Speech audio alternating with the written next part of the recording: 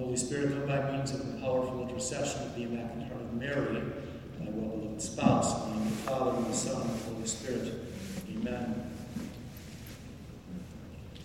A few days ago, the Church celebrated the great feast of the mysteries of our faith, of the Ascension of our Lord. 40 days after Jesus rose from the dead, he ascended into heaven, where, as we say in the Creed, he sits at the right hand of the Father.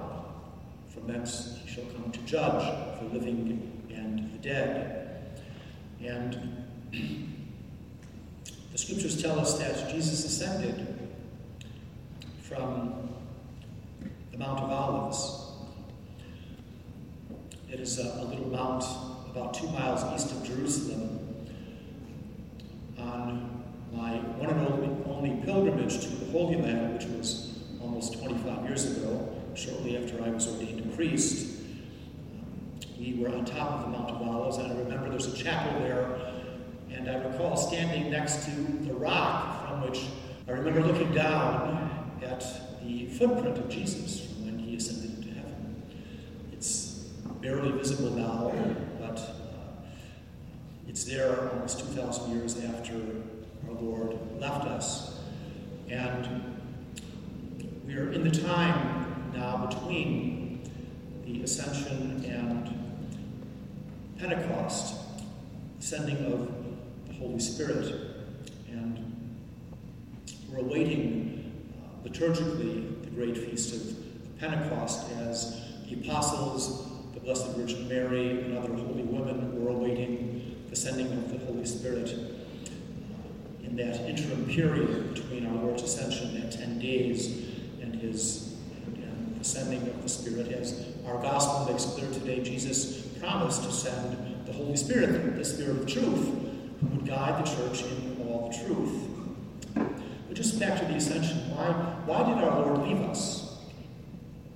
Why did he ascend into heaven? Why didn't he stay to instruct us, to perform miracles?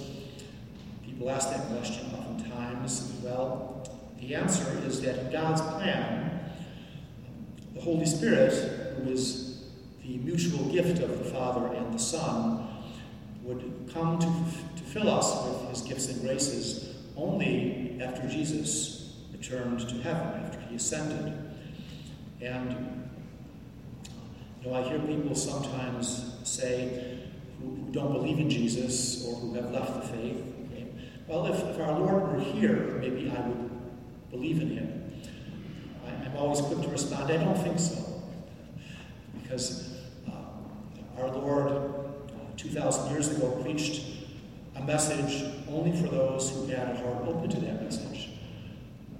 Most of those who heard our Lord rejected him because his teaching wasn't nice. It wasn't meant to make people feel good about themselves. Jesus' message today, as it would be 2,000 years ago, would be very politically incorrect, and people hated him for preaching the message. And that's why he tells his disciples in the gospel today, people will put you to death thinking they're doing good. Jesus also said, if they hated me, they will hate you.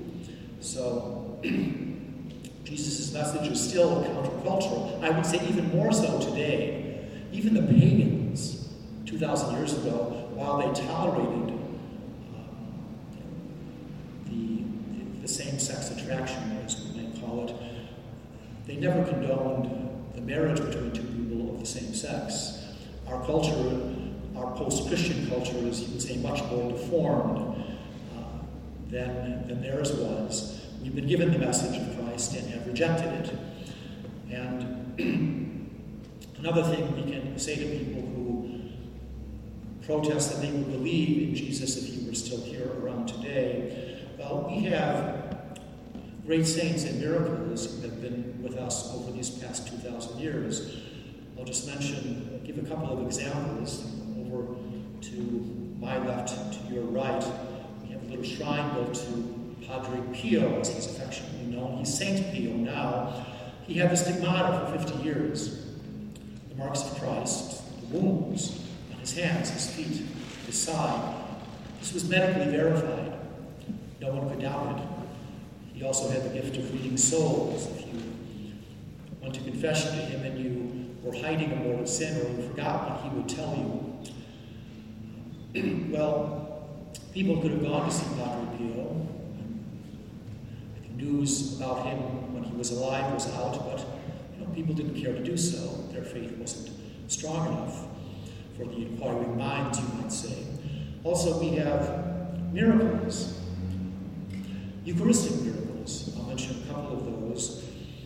The most famous, I think, Assension, Italy, where in the 9th century a Basilian monk during the Mass doubted, and the bread and the wine actually changed into the flesh and the blood of our Savior.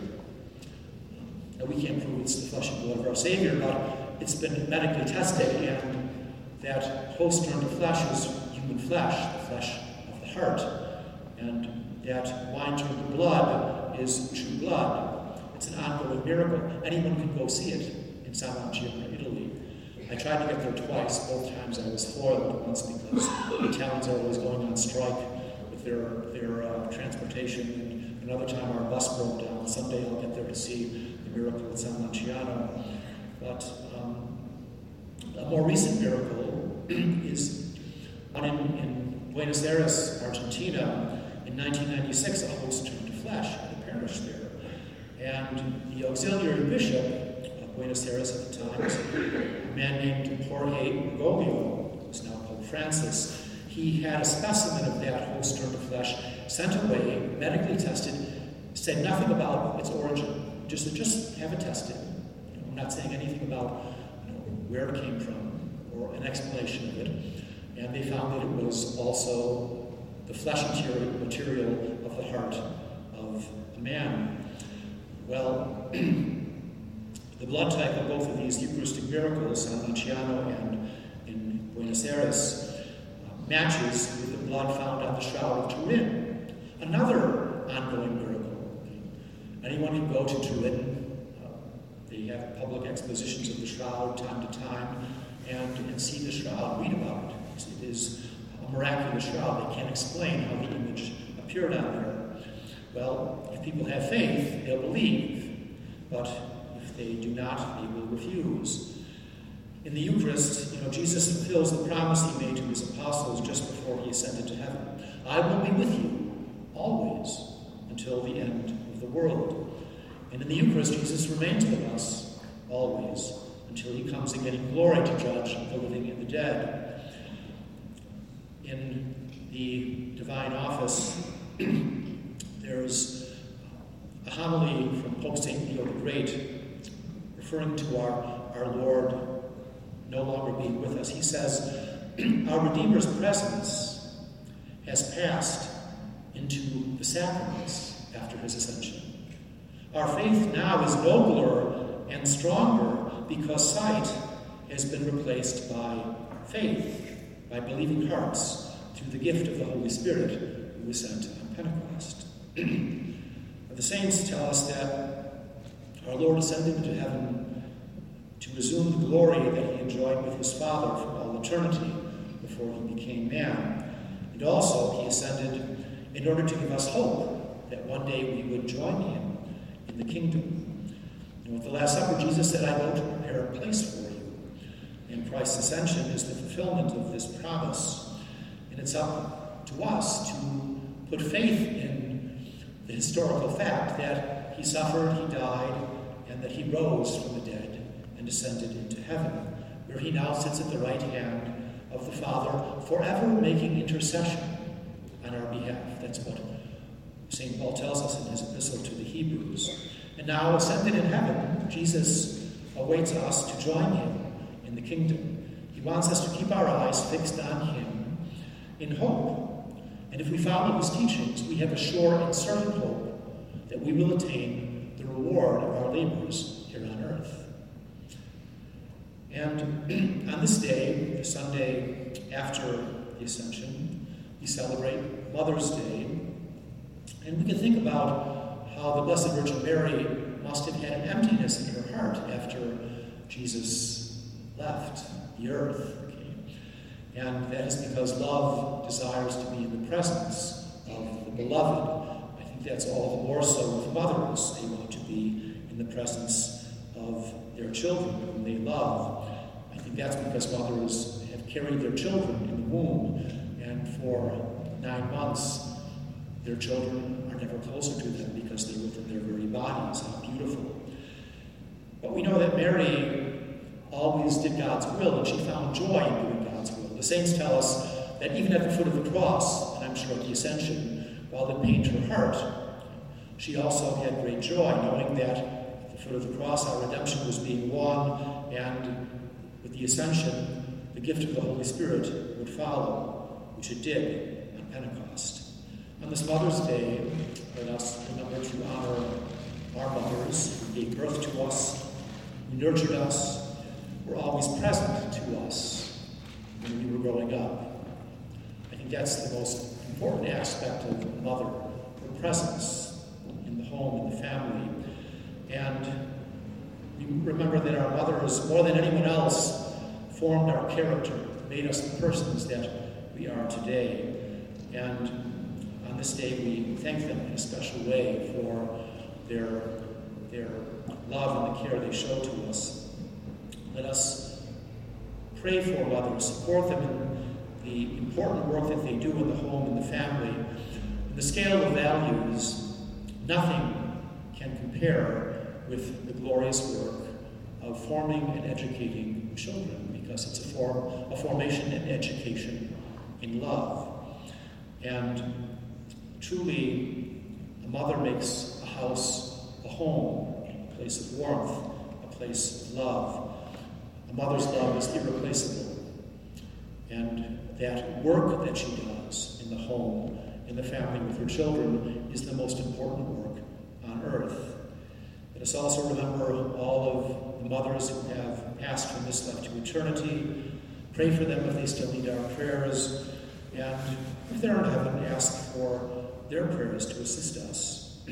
I'll end with my favorite quote about mothers. I've read it before, but it's worth reading again. It's by Joseph Cardinal Mindszenty, the great former primate of Hungary who suffered so terribly under communism. He says this: "The most important person on earth is a mother. She cannot claim the honor of having built the Notre Dame Cathedral. She need not.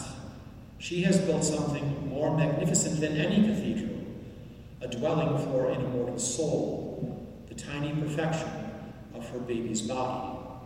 The angels have not been blessed with such a grace. They cannot share in God's creative miracle to bring new saints to heaven. Only a human mother can. Mothers are closer to God, the Creator, than any other human creature. God joins forces with mothers in performing this act of creation. What on God's good earth is more glorious than this? To be a mother." In the name of the Father, and the Son, and the Holy Spirit. Amen.